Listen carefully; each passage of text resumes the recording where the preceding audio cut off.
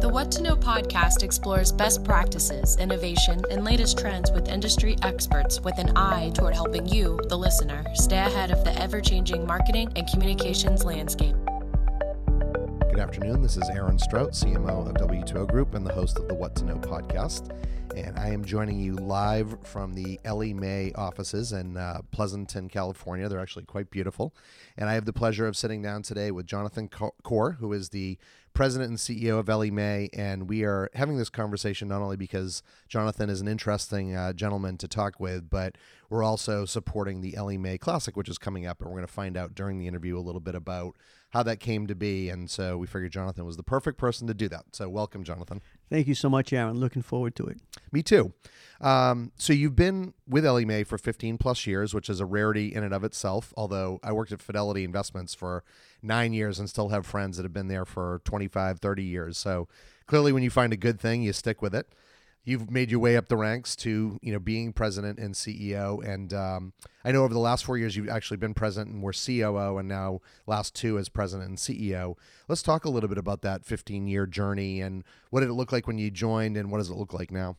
Yeah, it's been quite a journey, just a fantastic journey. I joined the company after being in the tech business for many years with different technology companies, all the way from PeopleSoft to Netscape and others. And I met our founder, Sig Anderman, who is a real visionary and had this vision when I met him. He had started the company a little earlier of really automating everything in the mortgage origination process between the consumer and the investor.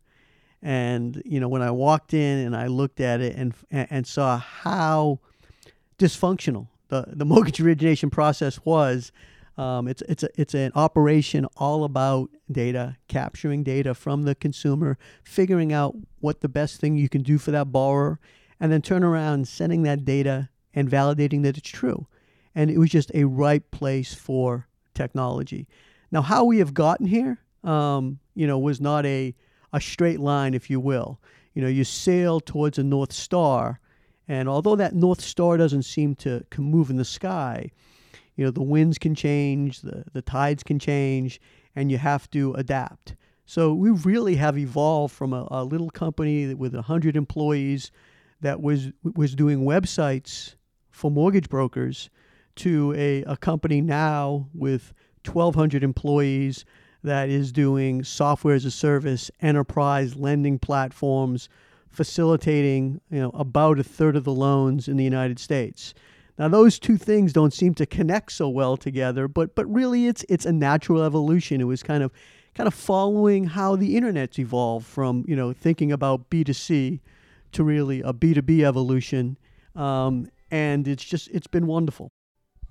Yeah, well, so you touched on something that I did want to talk a little bit about, and that is that you really have had some time, in addition to your time here in the tech world, working for companies. I think you mentioned Netscape and certainly Compaq and Oracle. What does that look like, over the course of the time that, you've been in the tech world? Clearly, the internet itself has made a huge difference, software as a service. Now we have things like AI and machine learning. You mentioned, it has not been a straight line. You did have this little curveball in 2008, 2009, which I'm sure impacted you guys, not only from a business, but also from how you deliver your services and software. So give us a little bit of insight there. It really, if you think about the tech business, it really is it's kind of a back to the future. I remember years ago when computing really first started, we had timeshare models, right? Then we went to desktop and client server, and now we've kind of returned back to things in the cloud, right? And for a lot of reasons, it makes a tremendous amount of sense. So the fundamental business models have changed pretty dramatically from being perpetual license with maintenance to a model really where you're serving the customer as a service all the time. And I think it's really good for the industry in that it allows customers to really hold their technology partner accountable, right? You better do what you need to do, otherwise a customer will go somewhere else. And so I think that's fantastic. The other thing it really has done is it makes it so that, a technology company can do the stuff that they're really good at, and customers can focus on what they're really good at, which is not typically technology, but rather the business they're in, the services they're in, and they don't need to worry about the infrastructure, the software. Ideally, all of that gets transitioned out to the business partner. And even in our case, right, many technology companies are now leveraging public cloud and leveraging infrastructure as a service as well. So I think it's been a very exciting evolution. As it pertains to, data and analytics and AI and machine learning, none of these things are kind of truly new things, right? They've been around for many, many years, and we've talked about them. But, computing power, bandwidth, the amount of data just wasn't there for us to truly take advantage of it. And now we can. And so, it's exciting. Some people start getting fearful of, technology is going to consume everything and consume jobs, et cetera. One of the things that we still see, even as we talk about automating the residential finance process, is that people, consumers, whether they be millennials or Gen X's, et cetera, still want an experience that's a combination of high tech and high touch. It's still a very emotional decision to go out and buy a home, and you want somebody to be there to walk you through that process, because you are buying something for your family, right? And it's not something you do very often. And in many cases right now, it's something that people are doing for the first time. Right. And one of the biggest purchases you'll probably ever make in your life. So it better go smoothly and you better do it right. Absolutely. So let's shift gears a little bit. Not a surprise that someone like you would be sponsoring a golf tournament. So we mentioned the Ellie Mae Classic, which is played a couple of towns over in beautiful Stonebrae and Hayward, right up in the mountains there. I believe the tournament started around 2009. It's coming up at the end of July. This podcast will go live before that, so people will get to hear your voice, as well as Joanne Pasternak from the Warrior Community Foundation. Talk a little bit about the history of the Classic and your involvement, and why has it been such a passion project for you all? Yeah, it's been a tournament that's been around for a number of years. We got involved last year for the first time. And, we're a company, we've created a culture here where we really, care about our customers, our employees, and the community we're in. We have a program that's driven by our employees called Ellie Cares. And it's a very special program because, we really feel fortunate for what we're able to experience and to be able to give back to our communities. And so last year, I was actually approached by the PGA and the Web.com Tour to consider being the title sponsor. And, the first reaction was, sponsoring a PGA event, that seems like a little bit of a luxury, right? Yes, you want to take advantage of a brand and potentially attract people by doing that. And yes, I am a golfer, and they actually discovered that, and they discovered actually an article that was written 6 years ago where I talked about golf and what a great game and how it's a game of integrity, and it's a game that you can really start to understand the true nature of your business partners out on the course. And so they had done their homework. But the thing that really impressed me was, as I learned about the PGA, that really every dollar beyond what goes to the athletes when they win the tournament, the purse, goes to charity. It's one of the most philanthropic professional sports associations out there. And that really resonated with me. One, because the PGA was something that was very interesting from a golf standpoint, but the fact that they gave back so much aligned with who Ellie Mae is. And even on the side, golf's a kind of a game we have here where 3 times a year we do a little 9-hole. After work, we get employees together. It's just kind of, again, part of the culture of having a great place to work. And so when we kind of learned those things about the event, we decided it would be a great fit for us. And at this, in parallel, we had a connection with the Golden State Warriors and the Golden State Warriors Foundation. And we thought, what a perfect, kind of combination here in the East Bay with this, great sports franchise that's, all about, excellence. They're giving back to their community through the Golden State Warriors Foundation. Ellie Mae, all about excellence. We want to give back. And so we decided to really bring those two together. And so last year was the first year. It was very exciting. This year is going to be even more exciting. Last year we had our champion set a record on the first day, shot a 58, lowest score in a PGA sanctioned tournament, went on to obviously win that tournament.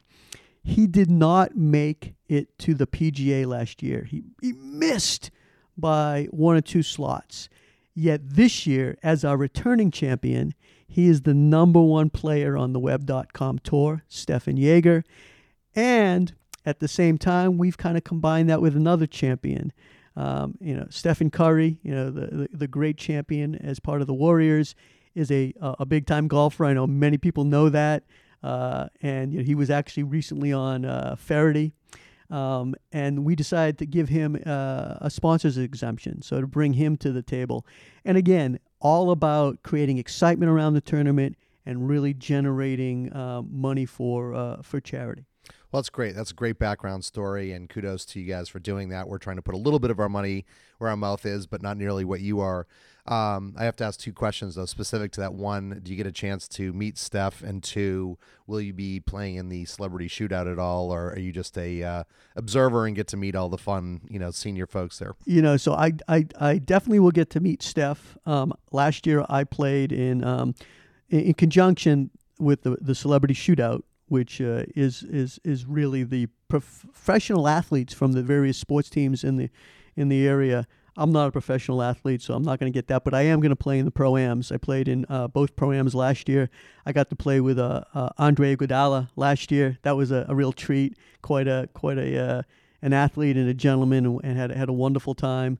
And I plan on doing that again this year and playing in the Pro-Am. So I'll be there to see the celebrity shootout, and obviously get a chance to cheer on Steph as well. Well, that's awesome. And I mean, those guys really are such an exciting duo. It was really nice. People were, I think, afraid that Iguodala was not going to be able to come back and fit under the cap, when you have guys like Kevin Durant joining, and, you're spending a lot of money. So that's great that you're able to do that, and great that we're able to have, this Steph participating this year. And the one thing I'd say, what I love about the Warriors, and, I'm originally from Boston, grew up with the Celtics. But what you can't see is today I'm wearing my Sox cufflinks because I knew that Jonathan was from Boston. I'm from Boston as well, so we had a little laugh about that earlier. But I've been out here for about 25 years, and I really, although I'm still a big fan of many of the New England teams, I've become a real fan of the Warriors because I just think they've created an organization that's really special. And it is a reflection when you see someone like, Andre and the team, making a little of a sacrifice economically so that they can stay together as a team and continue that excellence and continue that winning. That, that to me is just, it's admirable. And it's in many ways, in business, that's what you want to do as well is, you make sacrifices for the team over the individual. So it's just very impressive. Sounds a little New England Patriots-esque, in fact, right? Anyway, and I've actually had that same journey where I'm still very passionate about my Boston teams, but this is the first team that over the last 4 or 5 years really has kind of snuck their way into my heart. So I joke with my boss, Jim Weiss, that 80 games a year, I'm cheering for the Warriors, and those other 2 where they play the Celtics, I have to cheer for the Celtics. Exactly. I still have my passions with my Red Sox and my Patriots, but I really enjoy the Warriors. Yeah, it's nice to have them out here. Anyway, I'd like to now turn a little bit towards some more questions about you and just sort of who you are as a person. And one of the questions I'm starting to ask now is for our guests to tell us something about themselves that maybe their employees don't know. Hopefully it's something their families know, so we're not, digging any deep skeletons out of the closet. But yeah. Well, I tend to be quite of an open book, but I was just joking. I was just over in Italy recently with my family, my wife and kids. And I'm someone that is I'm fascinated by history. I've always been fascinated by ancient civilizations. I could think back on growing up and learning about Rome and Greece and I suck it up. I'm just so fascinated by it. So I really was thinking about this recently, and that in another life, or maybe after I'm done with this one, I think I'd love to become an archaeologist. I don't know if I want to become Indiana Jones with the hat and so forth, but the idea of going out and kind of learning about history and is just so fascinating to me. Yeah, I just realized recently, speaking of that, I guess there's an equivalent of Pompeii, which was one of the Italian cities that got covered in volcanic ash and sort of disappeared, but it's in pristine condition. That there's an equivalent to that I guess is in the ocean that they just figured out recently. Wow. And so I want to learn more about that. I didn't do I'd deep love research, to learn about but that. yeah, I thought that was pretty cool. So I like that. The next question I want to ask, and this is to find out a little bit about who's influencing the influencers. So either currently or sort of over your history, who have been those people, or a particular person that's really spoken to you, maybe a mentor, maybe someone, that really maybe from afar you were impressed with growing up in the tech world. There are lots of folks to look up to. Yeah, there is. I really love to learn from many people, and I read a lot, and really have been, impressed with many different individuals along the way, all the way from, what Steve Jobs has done, but, Jack Welch at GE, Richard Branson at Virgin. And, they all, nobody's perfect, but you can always learn something, and you kind of learn a little nugget along the way and try to, add that to your repertoire, if you will. I'm always really impressed with folks that are successful both in business, but also really have a heart and give back. And there's a lot of folks to look at that have done that along the way. Warren Buffett, Bill Gates, tremendous number of individuals. Yeah, well, you could do worse than those as your mentors or your influencers or the folks that give you inspiration. The last question I do like to ask everyone, and this is really just for fun, but I think tells a little bit about our personalities, and that's the desert island, right? You're theoretically trapped on a desert island for the rest of your life.